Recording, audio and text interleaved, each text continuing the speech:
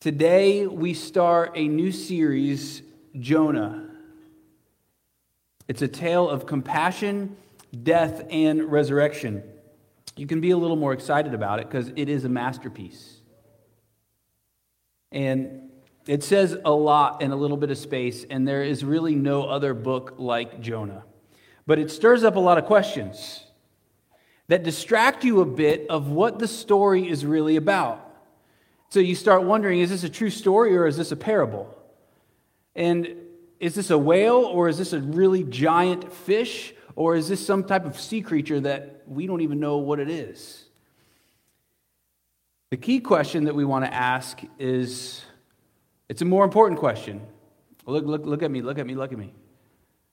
Here's the more important question. Why in the world is a prophet running from God? Shouldn't a prophet be running towards God and then carrying this word that God gives him back out to the world? But he's not, because Jonah is a runaway. He's a prodigal prophet. A prophet that is running away. Now, think about that. That should pause and make you ask this question. If a prophet is running away from God, then it should make you ask 4 questions. Could I be running from God and not know that I'm running? And why would I be running? And where does it lead when I run from God? And what does God think about this running of mine? So we're going to answer those questions today. We're going to be in Jonah 1 through 3. This is the word of God, and it says, "Now the word of the Lord came to Jonah, the son of Amittai, saying, 'Arise, go to Nineveh, that great city, and call out against it. For their evil has come up before me.' But Jonah rose to flee to Tarshish. From the presence of the Lord, he went down to Joppa and found a ship going to Tarshish. So he paid the fare and went down into it to go with them to Tarshish, away from the presence of the Lord." First question, why would you run from God? Now, God says to Jonah, "Arise and go." And Jonah arises and leaves. In fact, these verses are hitting us over the head because he's called to go to Nineveh. And Nineveh is said once. Tarshish, which is very weird to say for me, is said 3 times. And these 2 cities are opposite sides. In other words, Jonah is running as far away from where God is calling him as he can. And if you look at all 4 chapters, a really big picture view of Jonah, the first 2 chapters you find Jonah is being disobedient. The last 2 chapters, he's being obedient. But he's running away in both ways. He's running through obedience and disobedience. And so you should be asking, how can somebody obey God and still be running from him? Jesus tells us this parable about this very thing of 2 brothers. The older brother and a younger brother. One is obedient and the other is disobedient. Now, here's the problem with both of them. Neither of them really want anything to do with their father. They just want the inheritance that their father can give them. So they just have different strategies of how to get that inheritance. So the younger brother, he goes up to his father and he says, "Dad, can I just have my inheritance now?" Which in this culture is another way of saying, "Dad, I wish you'd go ahead and die already so I can get what's coming to me." And so his father, in his wisdom, because he knows how this is going to play out, gives him the inheritance. And this younger son, this so disobedient son, runs off. And he lives this reckless life. And all the money is at one point gone, and he finds himself eating with pigs. And he says to himself, "It would be better for me to go and be a servant or a slave to my father than be best friends with these pigs here." And so he rises up to go. And this idea is he's going to go become a slave to his father. And so he goes to his father. But before he gets to his father and says any of that, his father restores him to become a son and throws a huge party. And the older brother is pissed. And here's why. This older brother is out in the field and he wants nothing to do with the party. So the father goes out to him and says, "Why aren't you at the party?" And this older, obedient son says, all these years I've been slaving for you. You've never once thrown me a party like this. And that big party that you're throwing him, that's part of my inheritance that you're wasting away. I can't believe that you have brought him back into this family after what he has done. Now, I want you to think about something. If this older, obedient brother really saw his father as his treasure, not what his father can give him when he dies, but his father as the treasure, he would have noticed how excited his father is that this younger brother has come home, and he would be excited with his father, and he'd be at the party, and he'd be celebrating. But he's not, because he wants the inheritance. He wants something more than he wants his father. We need to check our hearts. Often, our obedience or disobedience, both of them, are just tools we use to get the things that we want.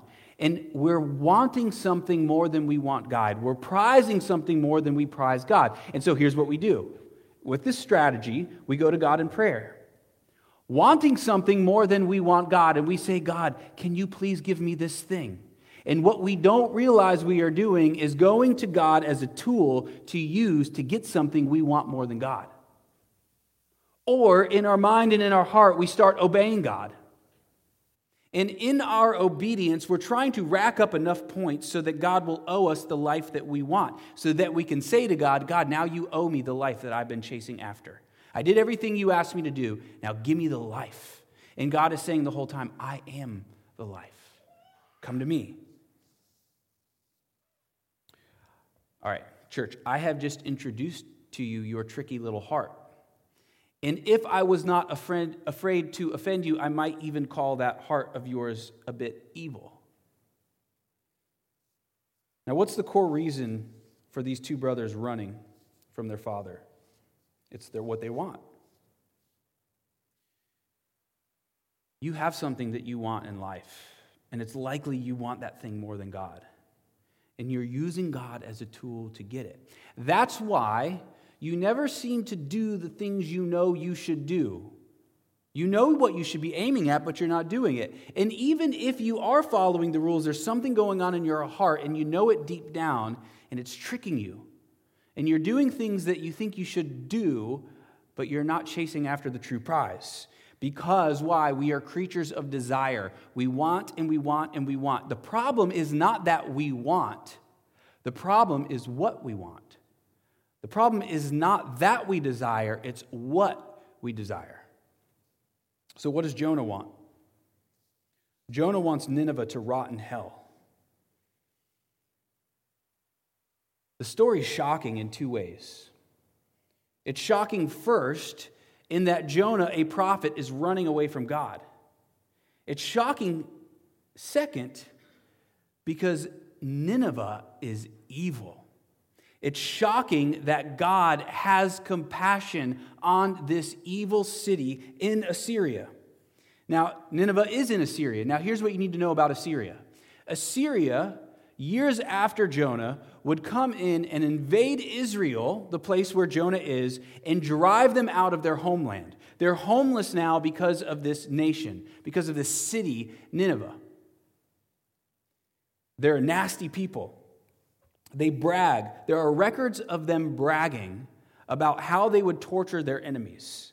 And what they would do is they would cut off both legs of their enemies, one arm. And as they were dying, they would shake the hand of the arm that they cut off to mock them. They would decapitate their enemies' friends and loved ones and force them to parade around with their friends' decapitated heads on these large poles. They would pull the tongues out of prisoners. They would stretch bodies out with ropes and then fillet them while they are still alive and throw their skin on the city wall. It's disgusting, yeah. Ugh. And they would even set fire to adolescents. I mean, they are bad, bad people. And Jonah wants nothing to do with God showing them compassion because Jonah knows that God will be gracious if they turn to him. And Jonah, well, here's what else you need to know about Jonah. He's a prophet in the northern kingdom of Israel, and he's a patriot. This would be the same thing as taking a Jewish man who hates Nazis and saying to him, go and teach them the ways of God, so God might be gracious to them. Someone in the Ukraine, God saying, go to Russia and teach them the good news about Jesus so that God might be gracious to them. This is the heights of loving your enemy. And Jonah wants nothing to do with it because it violates his moral compass. He has this idea of what is right and wrong, and this is violating everything he stands for. Jonah is looking at Nineveh like the obedient brother, and he's saying, God, all these years I've been following the rules. All these years I've been slaving for you, and you're taking Nineveh and you're bringing them into the family? Are you crazy, God? Jonah cares nothing for his father's heart. He doesn't want to hear it. He's already made up his decision. And then at the end of the story, we find Jonah. So he was obedient, and then God calls him to do something he doesn't want to do. He becomes disobedient. And then at the end of the story, Jonah starts playing the game, and he says, fine, I'll go to the city. But his heart was never in it. And that is what I think the reason is why years later Assyria would come in and invade Israel and drive them out of their homeland, because Jonah was not obedient with his whole heart to the call that God gave him. When you run from God, when he calls you to do difficult things, by running from those difficult things, you're missing out on what God is doing in the world around you. And what God is doing in the world around you is meant to bless you. So by not being obedient to God, not only are you ruining the world, but you're actually ruining your own life too. Because you live in the city that God has called you to. When our wants don't line up with God's wants, we run. And it brings ruin upon ourselves. So are you running from God? So Jonah's running from God in three ways, and it's likely you're doing the same thing. Here's how he's running from God. From God's mission, from God's word, and from God's very presence. So let's just take each one of these and see what's going on with you too. So God wants to give compassion to Nineveh so they might change, and Jonah wants Nineveh to rot. And he's likely running not only because he wants Nineveh to rot, but because he's a patriot. He does not want to be seen as the guy who abandoned all the values of all the people that he's friends with and gone to that evil city and did good things for this horrible city. He wants nothing to do with it. He doesn't want to be seen as a traitor or a sellout. Now, the question becomes, what's your Nineveh? What is the mission that God has given you, and how are you running from it? Charles Taylor is a philosopher who's won many prizes for his work. And he writes a book called A Secular Age. And in it, he very convincingly shows how we live in an age like there has never been before. He shows how never, ever throughout history has there been a time when people would question if there is a God or not. And what he shows is because you live in this age, this way of thinking, like a virus or like a plague, has entered into your veins. It's like the water that you drink. Whether you're a Christian or not, you are affected by this, and this doubt is plaguing you in everything that you're doing. It's completely changed the lens through which you see all things.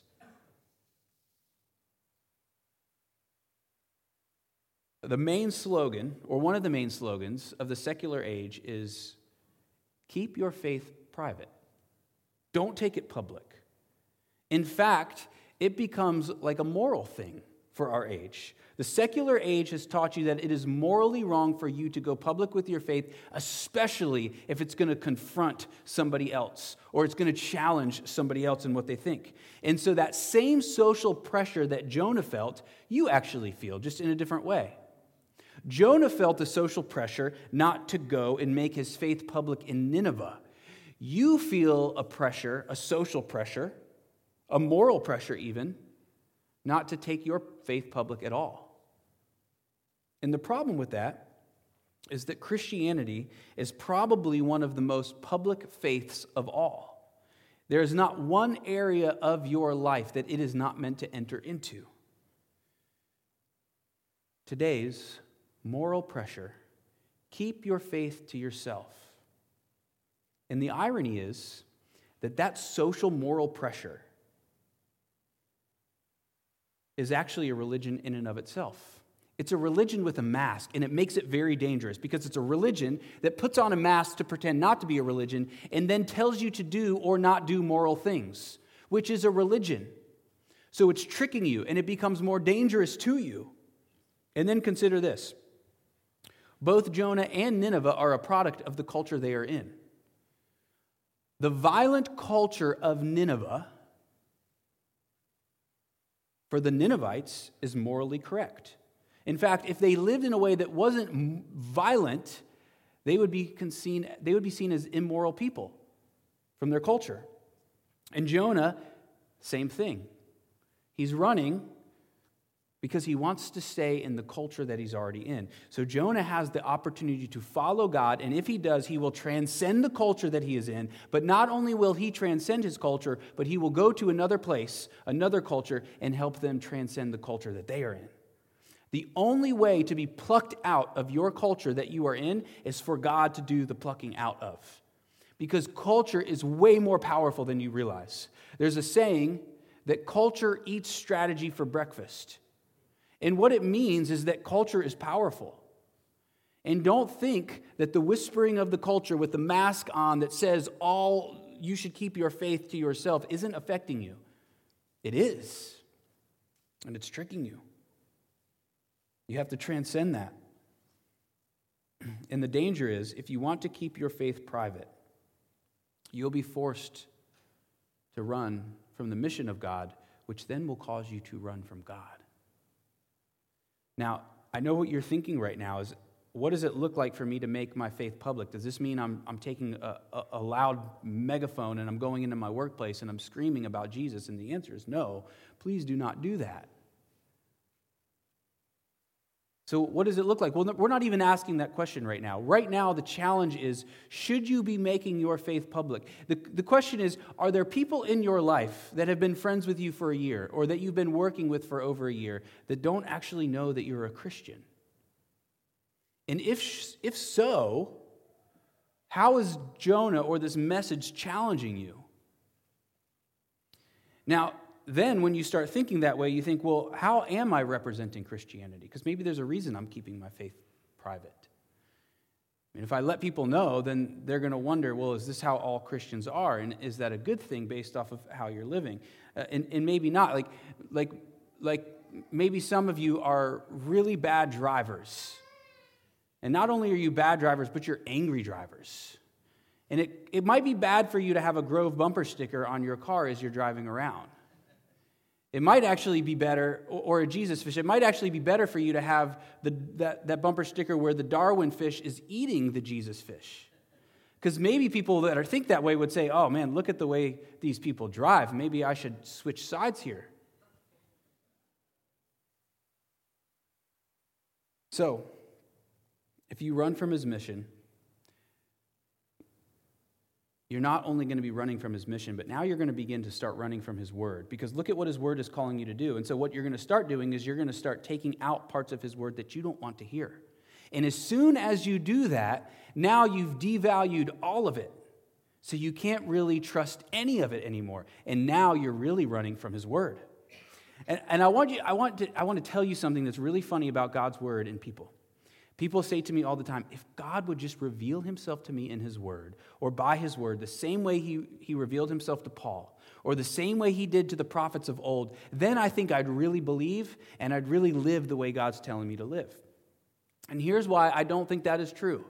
Because when you do a survey of the Bible, oftentimes when God's revealing himself to people, they're terrified and they want it to stop. And you see Jonah right here hearing the word of God and wanting nothing to do with it. He's running away from it. It's likely that when you hear from God, you're going to be terrified and he's going to challenge you more than you want.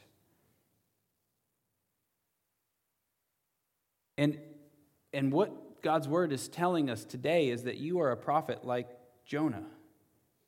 Jonah's job is to hear God's word and then to speak it to others. Now, we're not really talking about that a lot today, but what I want you to know is Christ is the Word made flesh.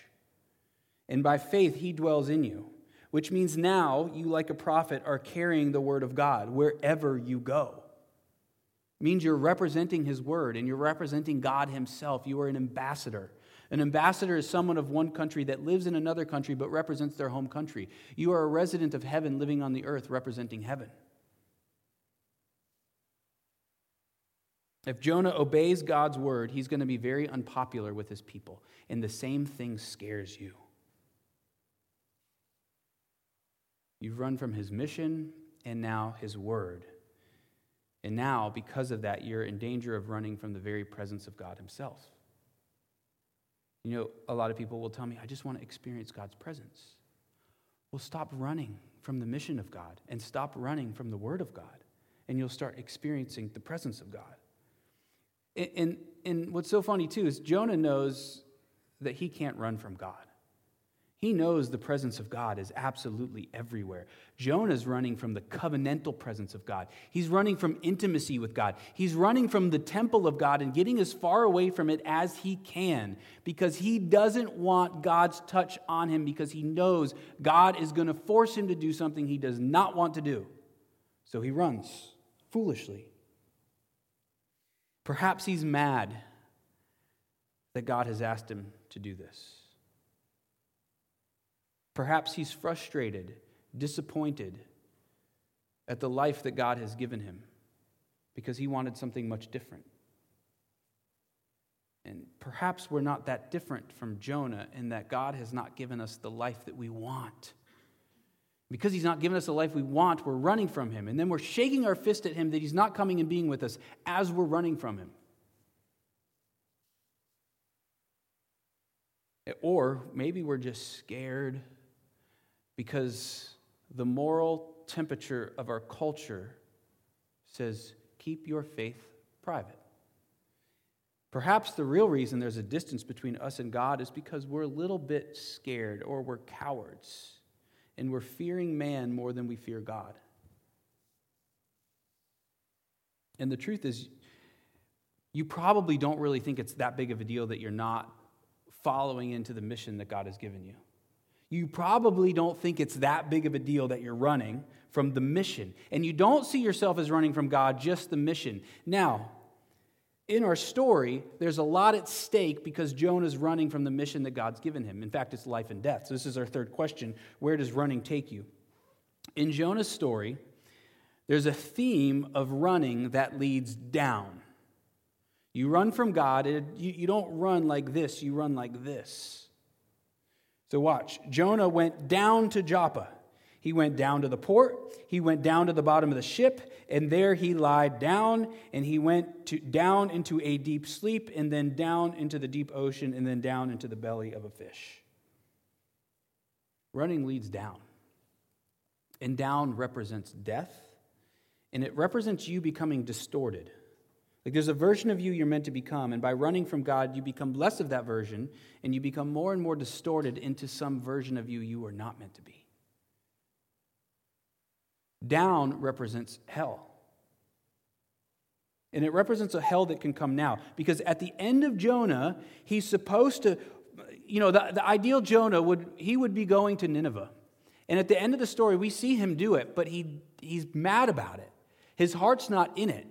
He's in Nineveh, but he's running from Nineveh.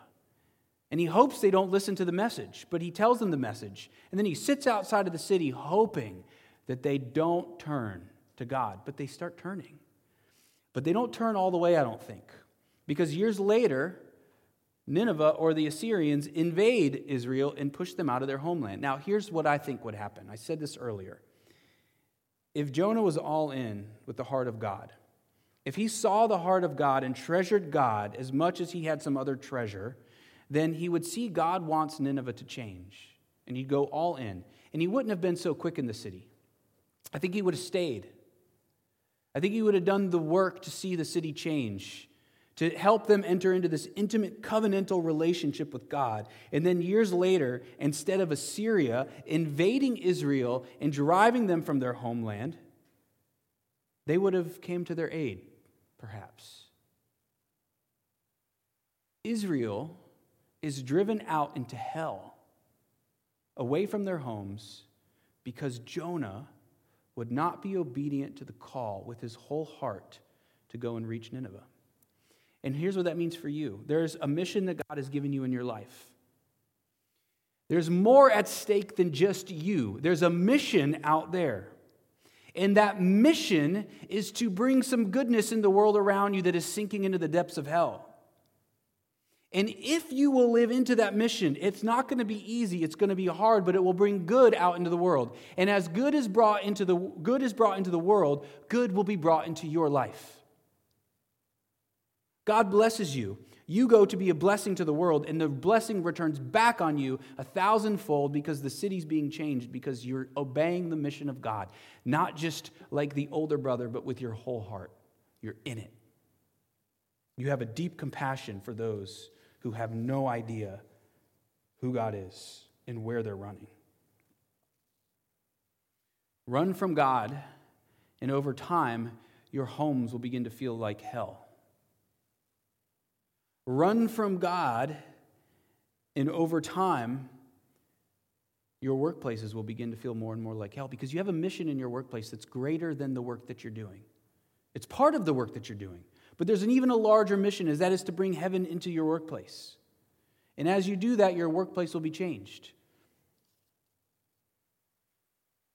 But if you listen to God and make your faith public, it's going to bring difficulties. It's going to maybe bring pain in your life, but it will also bring good in your life. And what you also have to see is Jonah is like Nineveh in a lot of ways. Nineveh's just been running longer than Jonah has. And the same happens with us. When we look around and care nothing for the people around us, we lack a compassion for them. What's going to begin to happen is as they drift deeper into this hellish abyss, it's going to make the world around you seem more like hell. And the world begins to sink. And it's the world that you're in. So I want to be honest with you here and tell you that we have hard hearts. And there's only one way for it to be softened. We need a truly obedient Jonah who will come running to us with so much compassion that he will do whatever it takes for us to change. We need someone to come to the Nineveh of our hearts. Fourth point. What are God's thoughts about your running? God's thoughts about your running are the same compassionate thoughts he has about Nineveh's running and about Jonah's running. He sees you running and he chases you. He's drawn to runners. You know that saying, if you run by a dog, the dog's going to get up and chase you down. Jesus is the golden retriever of heaven who saw you running and he came after you. And he didn't stop. In the story of the two brothers, the brother who ran off and wasted away in reckless living, he comes back home. And on his way back home, his father sees him. And his father sees him, and his father takes off running. Middle Eastern men in that time do not run. It's shameful for them to run. It lacks honor for them to run. It's not noble. But this father cares nothing about the ways of the age. He cares nothing about the culture that he is in. He is driven by his love for his son, and he will disobey any cultural age to get to his son. So he runs to him. Jesus is the obedient Jonah who wants what his father wants. and filled with compassion, takes off running to you. The story of Jonah is the story of a grace that searches down to the depths of the ocean, all the way to the bottom, and finds sinners and retrieves them and brings them back up. The cross is Jesus' abyss, his descent to get you. The resurrection is him retrieving you and bringing you up. So run into the mission that he's given you. Run into his word that he's given you. And if you will be running into the arms of the great retriever of heaven who's already running after you.